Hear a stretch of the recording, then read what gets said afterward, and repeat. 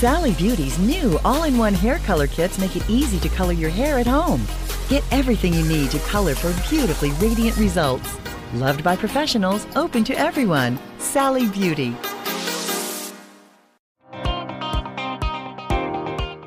All right, welcome back to Liquid Lunch. It's me, Hugh. I don't know what happened to Lalo. She took off. She took our guests with her.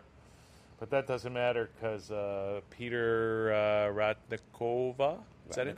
Ratnikov is here. The females add an A in the last name. Oh, is that how that works? Okay. So the males stay with the Ratnikov. You see it in hockey a lot. Yeah. And if you see their wives, they usually have an A at the end. Okay, interesting. Okay, learn something new every day.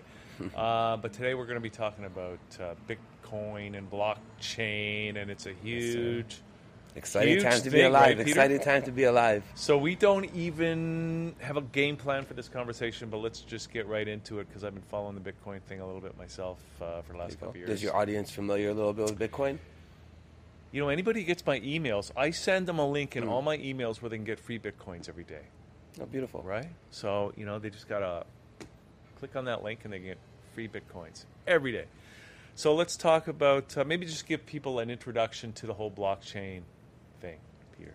Okay. You want to go blockchain specifically as opposed to Bitcoin? I don't know. Where do you want to start? Bitcoin, of course, that was the first major blockchain innovation. Satoshi.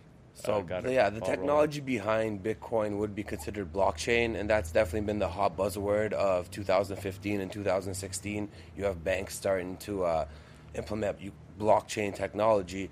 But really, blockchain technology is nothing super revolutionary if you think about it. It's just a glorified ledger.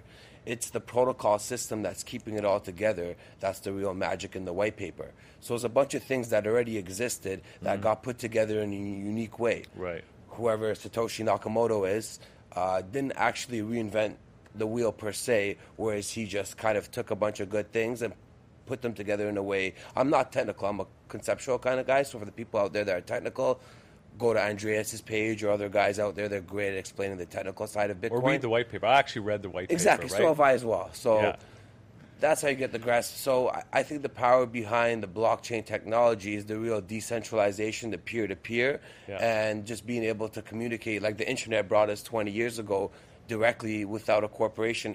Before all the information you got, radio, television, newspapers, all were through a corporation. Yeah. Nowadays you have the option to go alternate medias. Great stations like here we're on today. You have choices now. You still have the mainstream media, but now there's a choice. Well, I don't believe that Bitcoin or any cryptocurrency is here to sweep the world. I believe we could all coexist together. I don't believe it's here, Bitcoin or that. It's the post office was very relevant, major player. Then the internet came. Yes, they had to get humble. They have to find how to reestablish themselves, but the post office is still here, even though email is thriving. I believe we're going to have this similar situation with cryptocurrency, whether it be Bitcoin, another blockchain that takes off 5-10 years from now, who knows, but definitely Bitcoin has the head start on the momentum.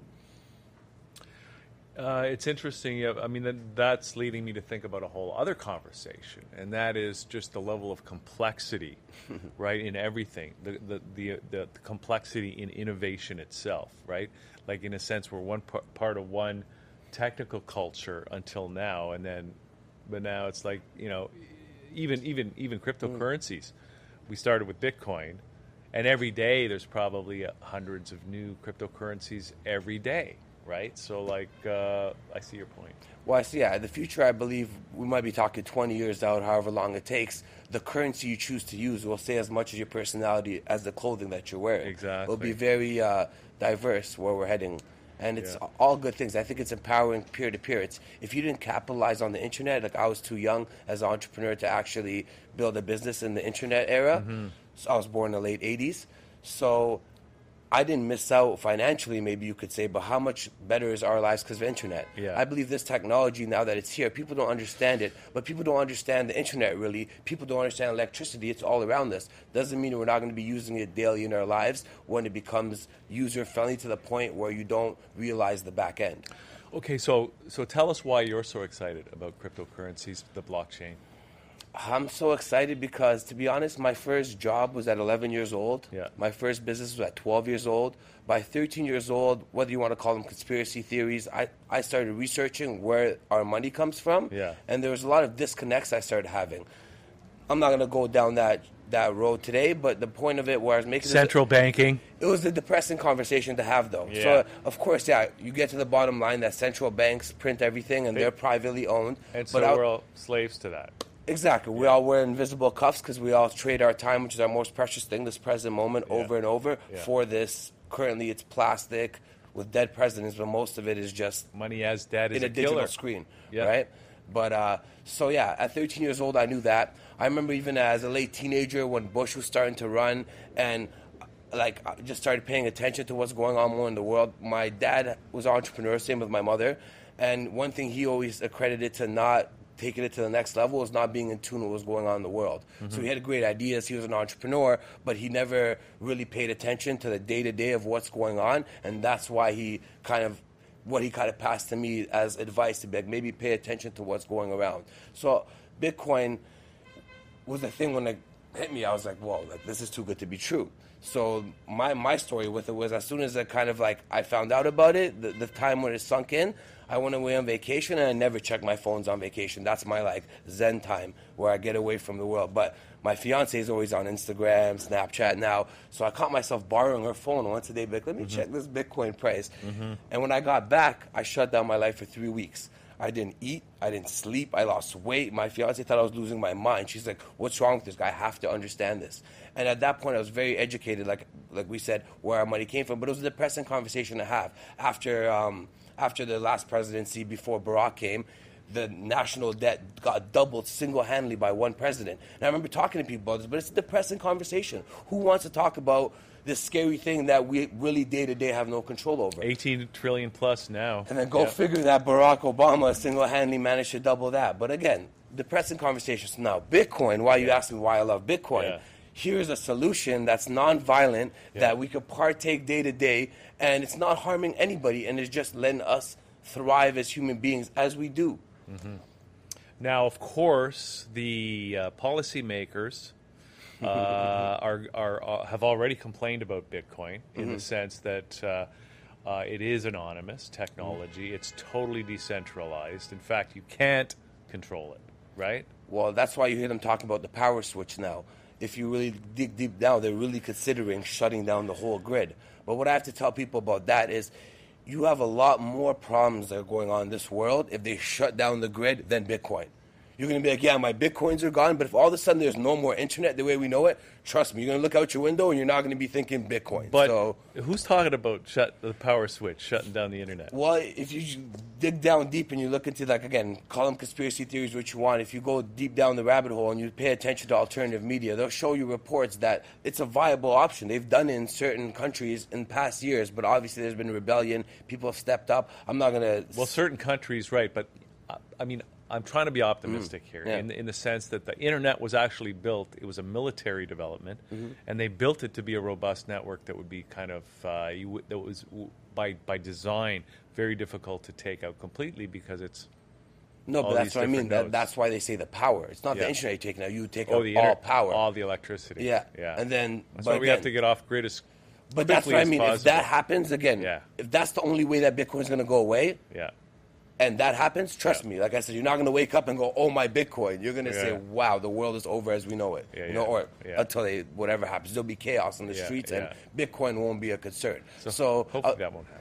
Yeah, my more major concern in the field would be is just like the internet.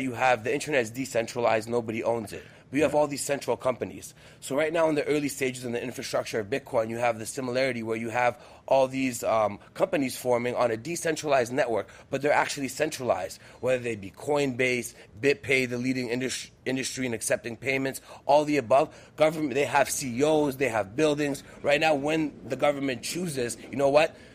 We're playing around with a few billion-dollar infrastructure. Once we start getting into the 100 billion plus, that's when you're going to see them say, okay, you know what?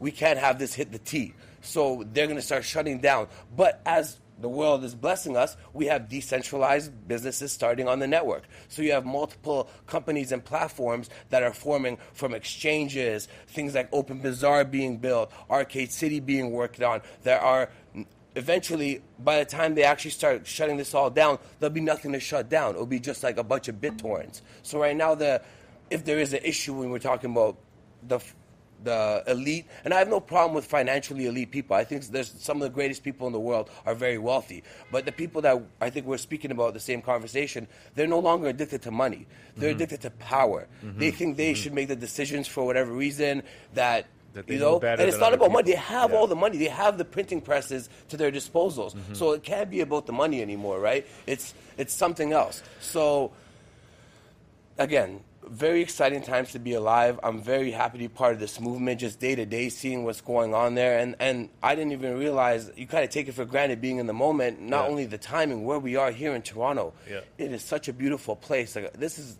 one of the world leaders from understanding in the whole blockchain field, whether it be Decentral, the whole movement. You have Anthony pushing great. We have a huge blockchain conference. He's now the That's where I was going CIO of the Toronto Stock Exchange. Exactly, right? exactly. Yeah. So we're looking to be, and I know actually Canada's one of the leaders where if you are changing too much crypto to fiat and not paying taxes, they will come after you. We're one of the leaders in the world at that, and it's happening less, but I know in the early trading days when people just got into it and it was so easy to track, people actually, you could talk to Anthony about that. He'll tell you about people that actually got locked up in Canada, maybe nothing long-term, and I'm sure they got out and it was all good, but that's even happened here. So it's a pro to be, even though, like the post office, back to the post office thing, they're here, they're not going to go away in my opinion. They may have to all of a sudden, imagine a world where it's like, if you support the war on drugs, that's more American terminology, but just so people could relate, and you have to pay for it out of pocket. It wasn't just getting printed and you had to just deal with the consequences. They knocked on your door and said, ting, ting, ting, war on drugs, that'll be $1,000. Or you support the war on terrorism, that's another $8,000. It doesn't end there. Next year they come around, ting, ting, ting, you still support the war on drugs, that'll be another $1,000. Oh, inflation, sorry, $1,200. And the war on terrorism is now $8,800. How long does that still have a budget? So when we go to a financial system that makes sense, where it's transparent, and that's what the millennials are going to do. The new age, the one word I would use for millennials is transparency. If you have something that looks fishy, we can't feel it out, we don't want to be part of it. If you're a transparent, open book, which all this technology, open source, it's great. If it's not the people working on it, let Uber take Arcade City's plan and implement it and only take 2 to 8% fees instead of 20 to 25 and not have these corporations be able to just slash 40% in wages. If they want to take on that model, great. I'll support Uber. That's the great thing. So if it's not Arcade City, someone's going to take the model, take a marketing engine behind it, and push these movements. And that's the exciting point we're at. ATMs opening all over the world. People are waking up. Alternative media. Very blessed to be here speaking with everybody. Thank you very much for taking the time to partake in our conversation. If you're new to this space, I highly recommend digging deeper, do lots of research. There's lots of people, whether you want to study the history of currency, government, any of the above, those are all great places to go to get a better understanding of the whole movement. Okay. So let me ask you a couple specific questions. First of all, well, just a couple things about that. So the Canadian government and the U.S., I think, too, now they're looking at cryptocurrencies or as assets, right? Exactly, almost like a stock. So you take it, you convert your crypto to Canadian dollars. What's your capital gain or loss, and you're taxed on that? That's still not too bad, right? That's probably the best way to do it, actually, right? Yeah. And it's probably the only way they can actually keep track of it, right? But once you're doing 100% trading in Bitcoin, guess who doesn't have any zero knowledge of all that, right? Okay, so these specific questions. I want to ask you about something that I just heard recently called OneCoin. Have you heard about OneCoin? I'm interested in your thoughts about that. So disclaimer, I was born in Russia, Moscow specifically. So they're from Bulgaria, though, aren't they? Same part of the world, whether Nigeria or a different part of Africa or Russia, those are the two warning zones. There's great businesses that come out of Russia and Nigeria, don't get me wrong. But when something seems fishy, too good to be true, and then it's also from that part of the world, fire bells. If somebody's calling you from that part of the world, if you're getting email blasts, just be cautious. There's definitely opportunity and great things everywhere. But so right away when I seen that, I was like, okay, keep doing the research. Yeah. Well, it's not really a cryptocurrency. It's not a decentralized cryptocurrency. It's a private blockchain that's essentially no different to me than the Federal Reserve System. But how can it be a private blockchain? Well, for example, have you heard of the company Toronto Gold? I've heard of BitGold. BitGold, sorry. Yeah, sorry, and my mistake. They're affiliated with a huge conglomerate, but they have a blockchain that's not actually open to the public. It's a private blockchain that they control, but they testify to that they're going to keep everything is going to be maybe not open to the public. I don't know the right word I'm looking for, but they have a way that they're going to be able to prove to people that they're not manipulating the internal blockchain. Right. So it's not actually open to the public to see. So it's using the blockchain technology is kind of like the banks are doing. Yeah. They're looking to get the part of Bitcoin that's all great. They're looking to not have it so decentralized. Let's privatize the blockchain and let's put a bunch of fees. Let's not get into this no fee service. So it kind of just reminds me of what we have today. So why even implement the blockchain technology? That reminds me of, I don't know if you remember in the early days of the internet, of course, all the content providers who were used to, they were used to having people, like, it wasn't a pull, right? It was, broadcast is all push, right? But then they tried to counter the actual fundamental architecture of the internet by trying to create something called push technology, where, but the internet just doesn't work that way. And it sounds like these guys are trying to do the same with this blockchain. They're just trying to use the new technology with the old mindset. Well, the example I like to use is think 30 years from now, there's going to be an 18-year-old that's born 12 years today. Yeah. And we're still, with the way healthcare is going, we're going to be alive and thriving, everyone in this room and tons of people. What system is that person going to partake in? 30 years from now, 12 years today, someone's born, they'll be 18. Are they going to, when they could just play all their gaming, whatever tech we're in, they could just interact peer-to-peer, decentralized, have all these accounts, and all of a sudden they hit, 14, 16, when do we open accounts? 12. Yeah. And they go, look, you could partake in the system. It's open 9 till 5. Yeah. You pay a bunch of service fees. Right. And, people are already right now waking up to it. So I can only imagine 3 decades from now. Okay. So for me as an entrepreneur, it's seeing the end game. There's no point of building businesses and working on things that are not going to be existent. So you got to be in tune of what's going on so you could build businesses and work towards goals that are going to exist in the new world. Okay. So I want to ask you, too, about Ethereum. I have a T-shirt, an Ethereum T-shirt. I first encountered those guys at the Bitcoin conference in Toronto 2 years ago. And what they were saying at the time was, okay, if Bitcoin is like the gold, blockchain gold, then Ethereum is like blockchain oil. And I'm not sure what that means. But you mentioned before we came on that you're even doing Ethereum mining.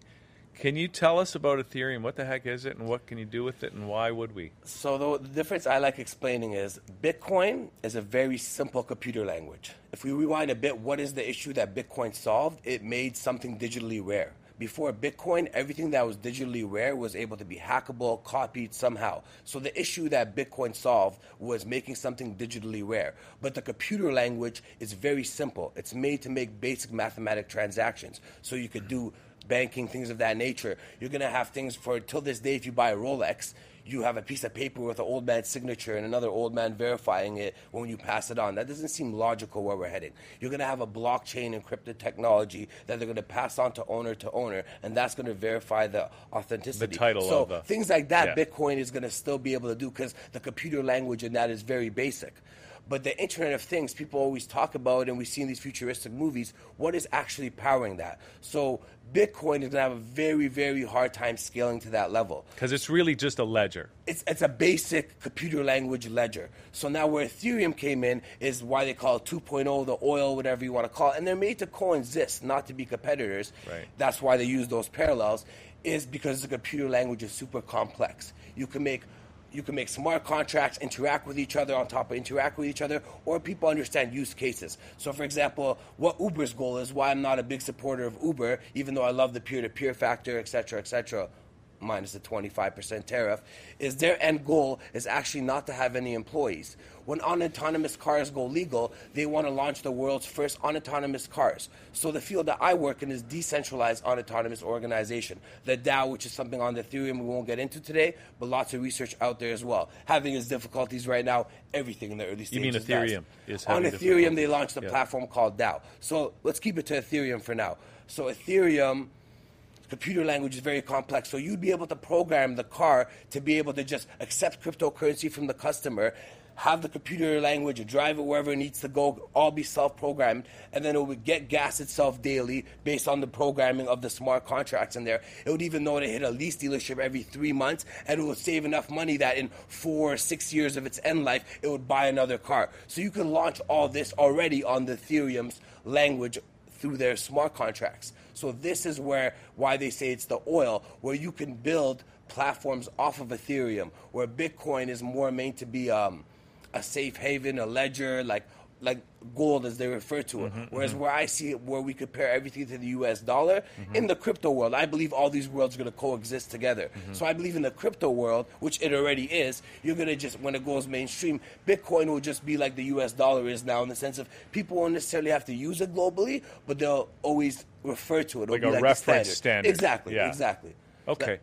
So I know you have to get going here pretty soon, but let me ask you, just to kind of maybe give us, let's put ourselves in the world 30 years from now. Okay. With everything that you know about the cryptocurrencies, the blockchain, and everything you just said about Ethereum and what's possible, what's the world going to look like in 30 years? Well, I study many fields, so we're headed to augmented reality much faster than people think.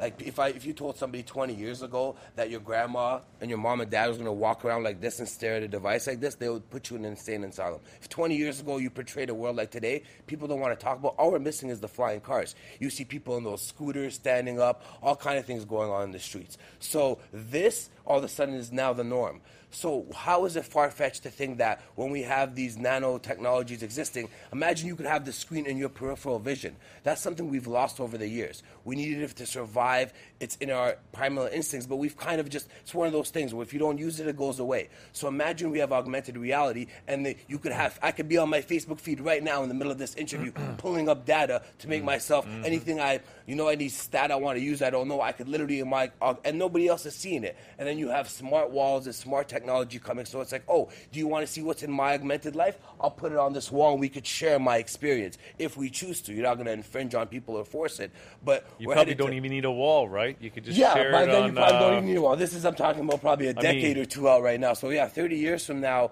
I think we're just going to transgress human beings as we know now. Like, as they say, like what one human being can or cannot do now, it would take 10,000 people 100 years ago. So I think multiply that again 30 years from now. The capabilities one human being will be able to do is going to be not fathomable by today's day-to-day life. But doesn't mean that most people are going to be capitalizing on that. Look at how much a human being could do now. How many of us just stare into the programming tube and don't take massive action? So all the resources are there, but like anything else, there'll be people that choose to just kind of sit back and do nothing with it, and there'll be people that capitalize to the extreme and everything in between.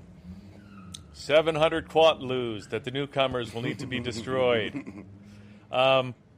You're raising a whole bunch of, to me, that raises a whole bunch of issues, like beyond all the benefits of cryptocurrencies even, and that is like, I mean, it almost leads us to questions like, what's the meaning of human life anyway, right? Like maybe so we got all that stuff. Are our lives really better? Are people any happier?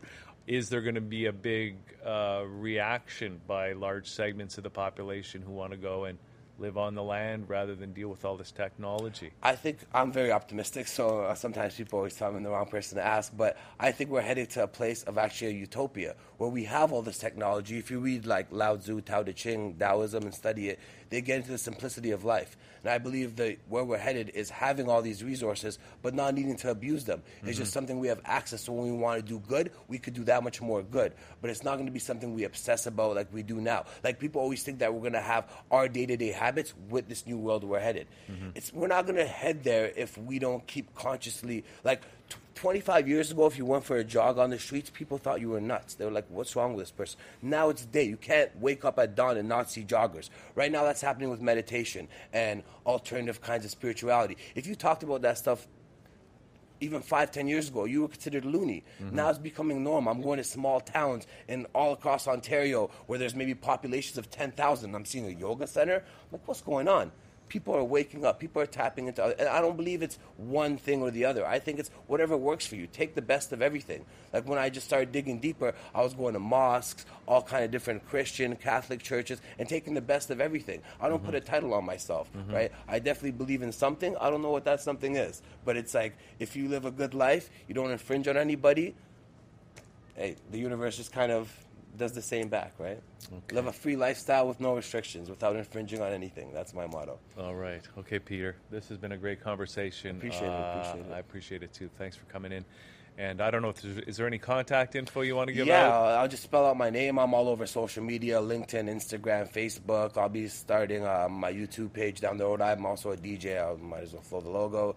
DJ PZ, 4 E's. Or my personal name is Peter Ratnikov, Peter Common Sense, Ratnikov, R-A-T-N-I-K-O-V. R-A-T-N-I-K-O-V. Like I said, it's straight up on Twitter, LinkedIn. All my platforms are open. I love connecting with people globally, locally. If I can help you with anything around the world, please. I'm really very privileged to live in this part of the globe. And any way we can reach out, help out, please don't be shy. Send me a direct message. I respond to everybody. My email is the same, full name @gmail.com. Awesome, perfect. Peter. Thanks for coming in today. Thank you. All right, we're going to take a quick break. Come back. I think Barry Brown's coming on. I think we're going to have that conversation about war because they're back. So we'll be right back here, thatchannel.com. Perfect.